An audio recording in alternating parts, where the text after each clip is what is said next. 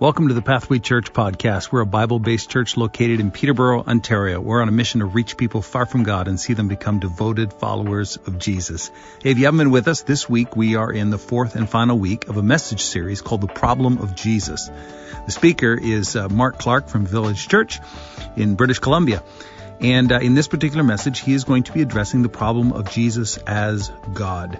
Throughout history, people have had many different views and perspectives on who Jesus is. And I'm telling you, if you understand who he is as God, as the Son of God, it changes everything. And it's why we worship him. And so I hope this message is helpful to you. Grab a notepad and your Bible and lean in and learn something with us today as we grow together. Hey everyone, Pastor Mark Clark here. So glad that you are part of this Problem of Jesus series. Today, we are jumping into one of the most, if not the most important topic that we will have talked about in this series, the question of whether Jesus ever claimed to actually be God and what that has to do with our life. So if you've got a Bible, John chapter 1 will be the backdrop of what we're talking about today. Here's John chapter 1. Jesus says something so crazy and scandalous in it. He says, verse 14, and the Word, which John has already defined as Jesus, became flesh and dwelt among us. And we have seen his glory, glory as the only Son from the Father, full of grace and truth. Then in verse 18, he says, no one has ever seen God, the only God who is at the Father's side. He, meaning Jesus, has made him known. Here's the crazy thing. I was at the bank recently, and I went to the bank, and there was an Indian lady there, and we started chatting. I said, have you ever been to India? And she was just kind of looking down at her computer and like, yeah, I grew up there. And I'm like, oh, cool. And she wasn't really paying me much attention. Then all of a sudden I said, I've been there. And she looked up. She's like, what? And I'm like, yeah. What about the food? What about the people? What about the villages? I went there for weeks. I loved it. And all of a sudden she looked at my wife. She's like, have you been there? My wife's like, no. And she's like, ignore, come back to me. What was that? This connection, this relationship was built off the fact that I had been there. Suddenly, there was a connection around something that we shared because I've actually been present in this place. I've smelled the smells. I've walked on the ground. I've seen the people. See, this is what makes Christianity different from every other religion. God himself, Christianity claims, actually came. He entered into our world. He didn't keep his distance from our mess and just tell us how to get to him or hope we become enlightened enough to reach him on our own through meditating or pilgrimages or living right. He came down the mountain to us. The Word became flesh and dwelt among us. Now stop and think about that for a moment. If that's true, isn't it worth just breaking from the busyness of your life to listen to what he has to say, to learn from what he did? Don't your eyes light up? Don't you want to lean in to the one who understands what it's like to be human like us? But I'm getting ahead of myself a bit because this is actually one of the most controversial aspects of any exploration of Jesus, the question of his divinity. Did Jesus ever claim to be God? It's a hotly debated, did he claim it by his actions, by his words at all? This is super debated. New Age arguments say, which are growing in popularity in the Western world, thanks to Deepak Chopra and Eckhart Tolle and Oprah Winfrey and kind of the normalization of that philosophy, they claim Jesus was just an enlightened teacher. All right, Jehovah's Witnesses and Mormons, they say, well, we believe in Jesus as a prophet, maybe as the only way to salvation, but we don't believe he was divine or that he ever claimed to be God. That's the religious version. The secular version says Jesus didn't say or do most of what we think he did. One version called the Jesus Seminar said he actually did less than 20% of what the Gospels claim. The issue for these thinkers has never been whether or not Jesus existed or whatever, but they denied that he was God or that he ever claimed to be God. So both of those visions, the religious and the secular, are vastly different from one another, yet they agree in denying that he claimed to be divine, at least in the way that Christianity claims. Skeptics belong to either of these groups, and they contend that the idea of Jesus as God was inherited from the early church. The early church just kind of made it up. So if you read Dan Brown's book, The Da Vinci Code, which sold like 80 million copies, so a lot of people have been influenced by it, he says this: until the Council of Nicaea in 325 AD, Jesus was viewed by his followers as a great and powerful man, but a man nonetheless. Jesus, as the Son of God, was voted on by the Council of Nicaea. Constantine turned Jesus into a deity 400 years after Jesus' death. That's the claim. So, God becoming human. It's always been the question behind all other questions. If Christianity has this wrong, then it's got everything wrong. Yet, if Christianity has this right, then everyone else is wrong on a very important question and is on the wrong path in life. There are entire religions that have respect for Jesus, such as Islam, Judaism, Mormonism, while maintaining he's not God. So which is it?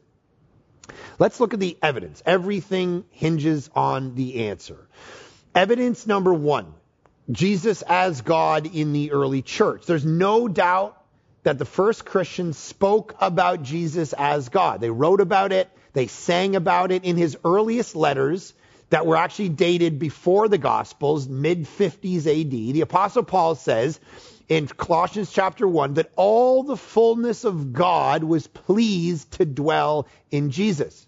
And in Colossians 2, he says, in him the whole fullness of deity dwells bodily.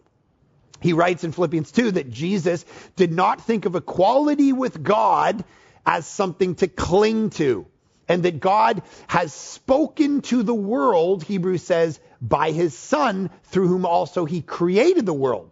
That he's the radiance of the glory of God and the exact imprint of his nature, and he upholds the universe by the word of his power. Now, to a Jew like Paul, or the person writing the book of Hebrews, what's called creational monotheism was important. It was essentially the doctrine regarding God. God was one, he was the creator, and he shared glory with no one. Yet, in passage after passage, Paul and the New Testament writers ascribe the titles of God and his creational acts and essence to Jesus. In truth, there is no doubt, one scholar has said, that in the usage of the New Testament writers, the title Lord is regarded as the title used of God in the Old Testament and now applied to Jesus. So contrary to skeptical myths, the early church actually worshiped Jesus as God and came to view him as fully divine and fully human, long before the 325 AD. This is the original letters, 50s AD. 300 years before Dan Brown claims it was decided on by a council. The writers are saying simply, hey, it's not a heresy, it's not impossible, it's the reality around which you should shape your life. That's their conviction. So evidence number two is Jesus as God in the Gospels themselves. I once held this public question and answer session in a coffee shop, and I was asked by this person, they said, why should I believe that Jesus was God if he never said the words, I am God, those three words in that order? And I responded that the question was based on a mistaken assumption that Jesus would have talked like us and said things in a way that would satisfy our ways of thinking and determining truth. Yet, if he had done so, his meaning actually would have been missed by his immediate audience of first century Jews. So while it is true, Jesus didn't put those three words in that exact order, it's also irrelevant. That in the end, Jesus said even more than that. He made his claims to be God through the words and methods of first century Jews would have understood. We might miss Jesus' claim to be God, but that's our problem. The world Jesus lived and breathed and responded right on cue. Listen to a couple of the passages in the New Testament. For this reason, they tried all the more to kill him. Not only was he breaking the Sabbath, but he was even calling God his own Father, making himself equal with God. John chapter 5, verse 18. So let me take you through a bunch of stuff that Jesus said, and then I'll talk about what he did around this question of the claim to be God. He claimed that he invented the Sabbath and had the authority to update the rules about observing it. He put his own knowledge on par with God's. He claimed to be equal with God. He claimed that whoever saw him saw the Father. When Jesus is given the opportunity to correct people treating him as if he was God, he doesn't do that. He claimed to have pre-existence, having descended from heaven and being older than Abraham. He claimed to be replacing the temple, which was the place where God's presence resided and where forgiveness of sins occurred. He claimed to have shared glory with God before the world existed. 39 times Jesus claims to be a missionary from heaven. He claimed he would send his angels. Elsewhere in the Bible, angels, of course, are referred to the angels of God. He claimed the authority to forgive sins. He assumed the authority to judge the world, and that one's attitude toward him would define the judgment they received at the end of their lives. He claimed to be perfectly sinless. He took the divine name I am, which was from the book of Exodus, on himself, and he said, I am. He claimed I and the Father are one. And we could just keep going and going and going. These are all the things that he was claiming about himself. Pretty clearly in that culture, he was claiming to be divine. Now, what about what he did? Some of the things he actually did that portrayed and communicated this. He taught people to pray to him multiple times. Subsequently, we actually see people like Stephen in the book of Acts pray to Jesus. Paul prays to Jesus. John prays to Jesus. He does the nature miracles, like walking on water, turning water into wine, to communicate that he is God over nature itself. Who is this that the wind and waves obey him? His audience asks. Of course, nobody but Yahweh does the wind and the waves obey. He received worship from people, which not even angels would accept. He lived into his name rightly, called Emmanuel. Remember in Matthew chapter 1, call his name Emmanuel because it means what? God with us. He assumed authority to forgive sins, which only God can do. He claimed to determine people's eternal destiny before God. Jesus claimed to be God through both word and deed, and did it in a way that upended everyone's ideas. See, in my experience, there are generally two reasons people reject that Jesus claimed to be God. Either people, one, already have an idea of who God is and they can't fit Jesus into that, or two, they already have an idea of who Jesus is and they can't fit God into that. When we study the life and teachings of Jesus and the New Testament letters that actually followed from those teachings, we see that Jesus challenges both of those streams of thought and presents to his listeners a radical alternative picture of both himself and God. Right? This claim to be God incarnate is not made by the founder of any other religion. The closest thing we have to this assertion by some Hindus is that Buddha is an avatar of Vishnu, but the Buddha himself never made such a claim. See, there's a need to rethink our understanding of the word God in light of Jesus. That's the point. Rather than just the other way around. We got to understand that when we approach, there's no doubt that one of Jesus' central aims was to teach the world about God. One writer says this: Jesus' primary and ultimate idea, the thought with which he began and conducted all his thinking, was the idea of God. See, Jesus is inviting his listeners to think of God, or rather to rethink what they know about that word in relation to everything he says and does in light of who he is and what he says about God. See, this is where this messes with us a bit, because we're constantly focused on, let me rethink Jesus. He's going to rethink God in light of me. He pulls back the curtain about the nature of God and specifically his relationship to human beings. How far is God really removed? How much does God care about my situation and the pain I face? See, the cross of Jesus wasn't just about our salvation from sin, something Jesus did to save the world. It was also a statement about God, his very nature, who he is in his being. Let me illustrate this. So after 9/11, there was a church in Manhattan that my buddy was a pastor of, and the 9/11 happened on a Tuesday. The Sunday after, there was a record attendance at his church. People from all over Manhattan streaming in. And I wanted to know, what did this guy, my buddy's pastor, preach that day, the Sunday after 9/11? And I went and I listened to the sermon. It was John chapter 11, the story of Lazarus rising from the dead. And he talked about this one verse, Jesus wept. He said it's the shortest verse in the Bible. Why does Jesus weep, he said. Why does he weep when he knows that in 5 minutes he's going to raise Lazarus from the dead? He weeps because he wants to enter in. He's drawn down into the grief of the human experience, into the trauma, into the pain of their hearts. Jesus goes in. He enters into the pain of the world to fully identify with our lives in every way. This was not only about God's will or his plan, something he did. The entering in tells us who God is, who he's always been. We see a God with Christianity with pathos, right? Who hears the cries of his people and enters into their story in the form of a burning bush, a cloud by day and a pillar of fire by night, and a tabernacle and a temple, all to be with them, to save them. See, in your pain, in your grief, what you get is the God who enters in. He weeps with you. He gets into the pain of the human experience. No other concept of God has that.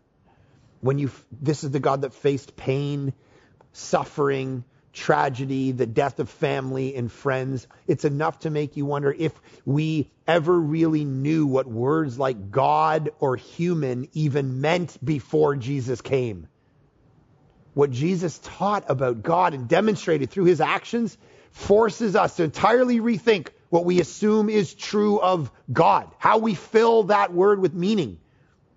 The early disciples and the authors of the New Testament, one writer has said, had discovered the crucified, risen, and enthroned Jesus, the Lord of the world, and in so doing had filled the meaning of the word God with new content, or rather discovered what its true content always was. See, this is what we got to let rattle us a bit. G.B. Caird, who was a scholar at Oxford years ago, he says this: it is the contention of the New Testament writers that with the coming of Jesus, the whole situation of mankind has so altered as to change the content of the word God. See, the New Testament's doing far more than's been often felt, in that it's not just recounting a story of a person or made up of a bunch of letters of implication of that person and his life, but articulates and invites its hearers to actually share a new worldview, which carries at the very heart of it a new concept of God and a proposed new way of actually saying the word. See, only Buddha and Jesus so impressed the audiences that they were around that they were asked not just who are you, but what are you? What order of being do you belong to? What species do you represent? Buddha asserted that he was not a god or even some angelic divine being, but Jesus took an approach that could not be more different.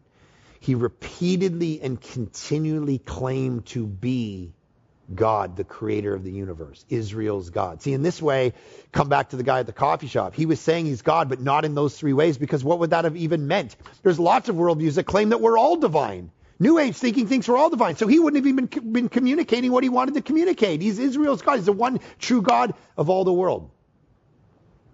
This is what we see in the life and the person of Jesus. There's a theologian named Cornelius Van Til, and he reminds us that Jesus is not just revealing a part of God to us. He's the way in which we know God. He says this: there is much in the scriptures about Christ. He's the only way through whom God can be known. Christ's work is a means to an end.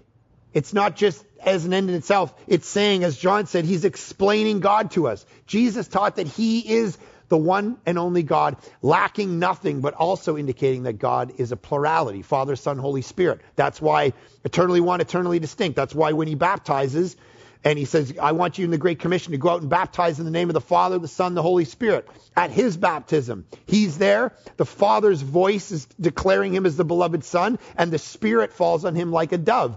3, that's why the claim of Jesus that God not only exists, but is knowable, is scandalous to an agnostic who says, well, we're not really sure. Jesus comes along and he says, no. He's actually knowable. See, he challenges atheism by claiming that God exists. He challenges Hinduism by saying there's only one God. He challenges Islam and Judaism by claiming there's a mere man is divine, and there's a plurality in God. And he challenges agnosticism because he says God is knowable. See, no matter what your religious view or life philosophy, Jesus won't let you fit him into your way of thinking. He confronts you. He confronts all of us with his claim and won't let us off the hook until we've made a decision about him. So, what does he say about God? One of the most beautiful things he says about God is that God is love. if you ever doubted it before, I mean, God isn't someone that we just have to run up to the mountain. He came down the mountain for us. And what I mean by that is, a guy came into my office one day. His mom had set up our meeting, and he came in my office and he said, hey man, I just want to let you know that I am a nihilist, basically. I don't believe in anything. I don't really care about anything. But I grew up on the stories, and I used to believe in Christianity. But I don't anymore. But one of my problems is over the last couple weeks, I've been experiencing massive anxiety in my life. I walked outside a couple weeks ago. I looked up to the stars, and there was this quick instant of I connected to something behind the veil. But I know it's just my mind playing tricks on me. And my mom wanted to just set up this meeting, so I'll give you an hour. And we sat and talked. And I said, what's your view of God growing up? And he's like, well, he's angry and mad and vindictive and wants to pay me back. And so I went and took a book off my shelf and I showed it to him. And I said, this book does a psychological study on people who get fed information about God is angry and the anxiety centers of their brain are firing. But there was a psychological study done in the same group that when they're fed images of God's love, the anxiety centers go down and the images, the parts of their brain that experience pleasure actually fire up. Do you know that one of the things that Jesus shows us is that God is love and that he loves us? And that maybe the thing that you're missing in life is the view that Jesus exegetes God for us, that he's love. He sat there in my office and said, no one, as much as I grew up in the church, as much as I sang all the songs, I've never heard this before. And even as you were talking, I experienced for the second time in my life that thing where the veil seemed to open for a quick second. And he said, I'm leaving here amazed at the fact that the thing I needed to know is the thing I sang in church all those years, that God actually loves me. See, what are the implications of this for all of our lives when we look at Jesus and we learn that God is love? Whether we will admit it or not, we relentlessly seek that which brings us joy and pleasure. That's what Jesus is showing us, the way to get ultimate joy and pleasure. Could it be that by redefining our understanding of God in light of Jesus, we can somehow fulfill that longing in a way that's actually eluded us otherwise? Like, everyone wants to be happy. We all want a life full of meaning. Could the way of Jesus actually lead us there? That's what Christianity says. Could what he reveals about God, the suffering servant who dies in our place, giving himself up for us in love, hold the secret to what we've been missing in life? The answer is yes.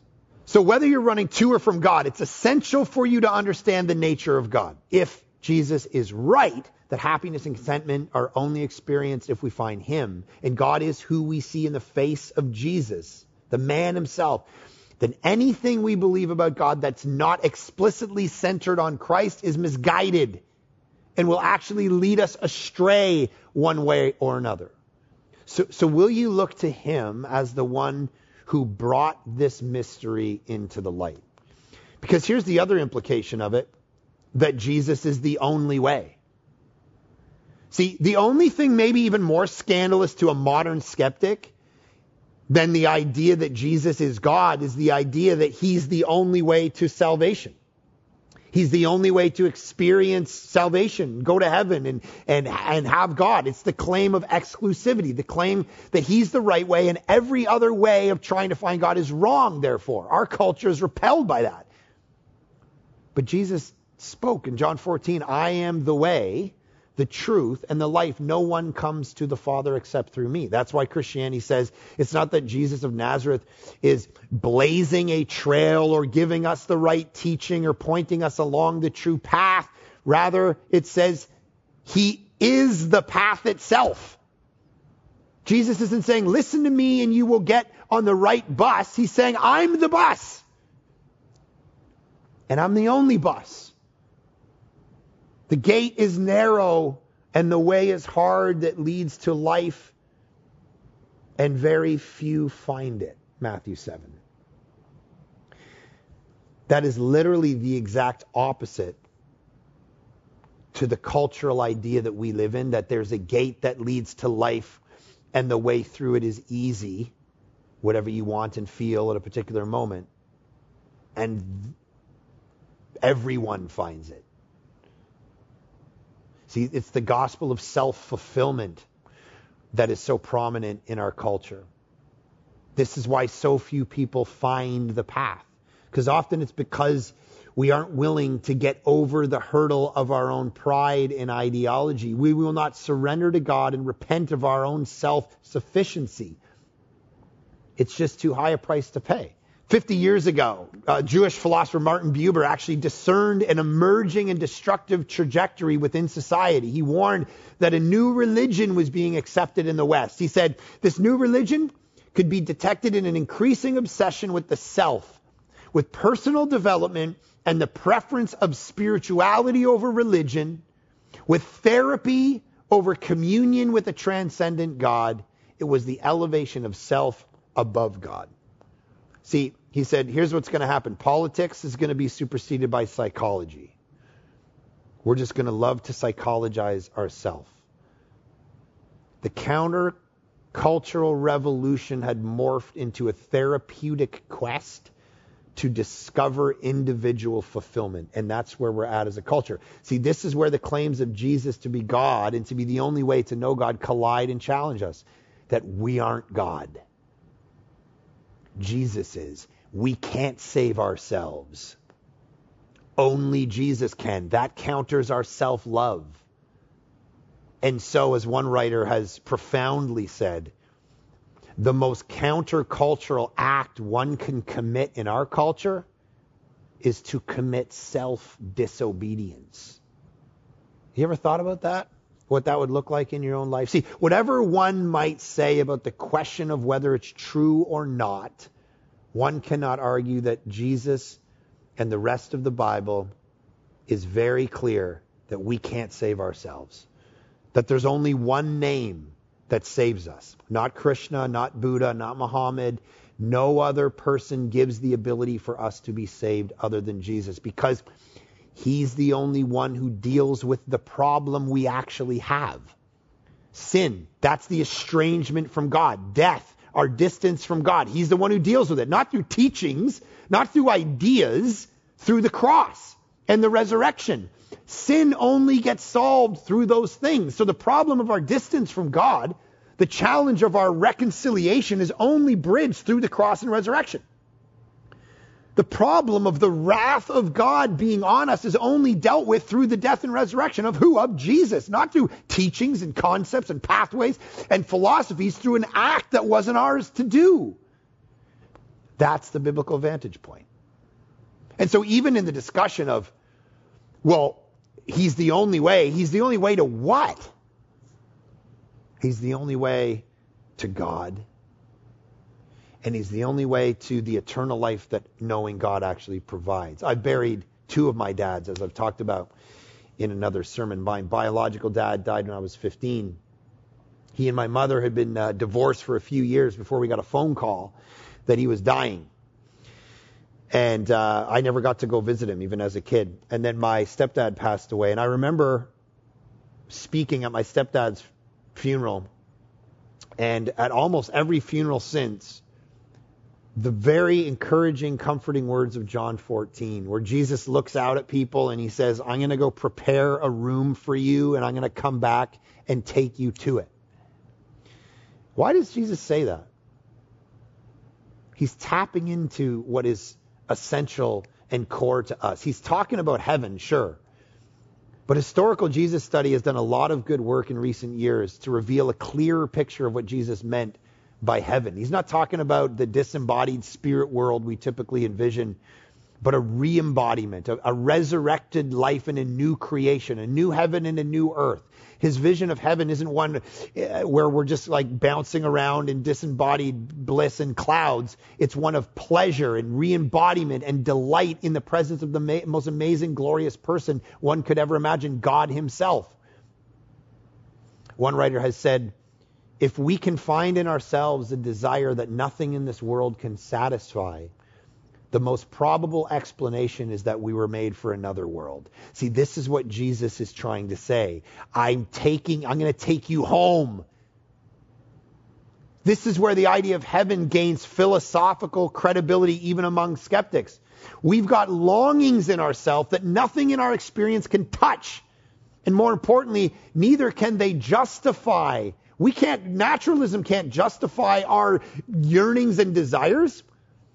They can't give us a reason for these longings. It makes no sense that we yearn for a perfect world. If we're just animals, there's no reason we would even know that world should exist, that we should expect a reality other than what we've got in front of us. The biblical answer is that we were made for more, for a reality beyond what we currently see. Heaven is that place we seek, but it also marks our origin, our aim. So what keeps us from that reality? Our sin. And that's the problem. Jesus came to address our sin. He's the only one who can save us from the place where sin leads us. If the debt doesn't get paid, what the Bible calls hell. This is why nothing else solves our deepest longings. No amount of money, power, sex, politics, work, family can satisfy that need in the universe. Nothing in this world is an all-encompassing balm to the soul. Because our restless hearts, Augustine said, were made to find rest in God. Okay, so where does all this land us? Though various religions also make exclusive claims about salvation, Christianity has this claim that it's the only way to a particular kind of salvation. There's a scholar, his name is Vinath Ramachandra, and he notes that the uniqueness of the Christian vision of salvation is this. The Christian promise is not just the rescue of individual souls from earth as a vague hope to make things better or free the self or experience a state of enlightenment like other religions. He says, our salvation lies not in an escape from this world, but in the transformation of this world. The biblical vision is unique. That is why when someone says that there is salvation in other faiths, I ask them, what salvation are you talking about? No faith holds out a promise of eternal salvation for the world the way the cross and resurrection of Jesus do.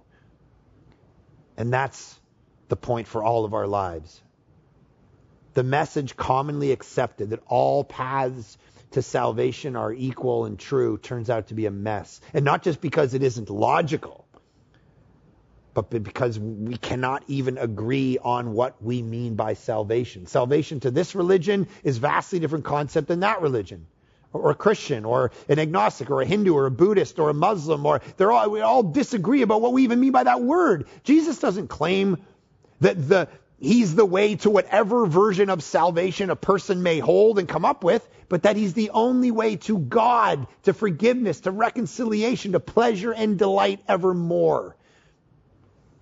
The path to salvation in Jesus is not a disembodied spirit world or state and enlightenment of a new heaven and a new earth. The last line of the 7 books of Narnia put it beautifully, where Lewis says this: it's the new creation, the great story, which no one on earth has read, which goes on forever, in which every chapter is better than the one before. Father, I do pray that if someone's listening to this right now, that they would understand very clearly that Jesus is the only way to you. To have hope and joy in a future. To face the ultimate fear we all face, death itself, with assurance. To face life today with clarity and courage. That you never die. That it's not based on our work for you, but your work for us. That there's no amount of good we could do, so you had to come and do that good for us. Jesus, let us have faith and treasure that above everything else, because that is the only hope. Do that work among us and let us wrestle sincerely with it as we seek to love, honor, and follow you in all things, as Lord, as Savior, and as treasure. Jesus, do that among us. In your good name we pray. Amen. Thanks for joining us today. I hope this message series has been helpful as we wrap it up. Next Sunday, I will be speaking on Mother's Day. And so that's going to be a special time. I encourage you to come back and join us. You can join us live on Sunday morning at 10 a.m. on our YouTube channel, Pathway Church, PTBO. Or you can find us and connect with us through our website, pathwaylife.com. Thanks for subscribing, following along, and supporting this ministry. We look forward to helping you take another step closer to God in the days and months ahead. Have a great week.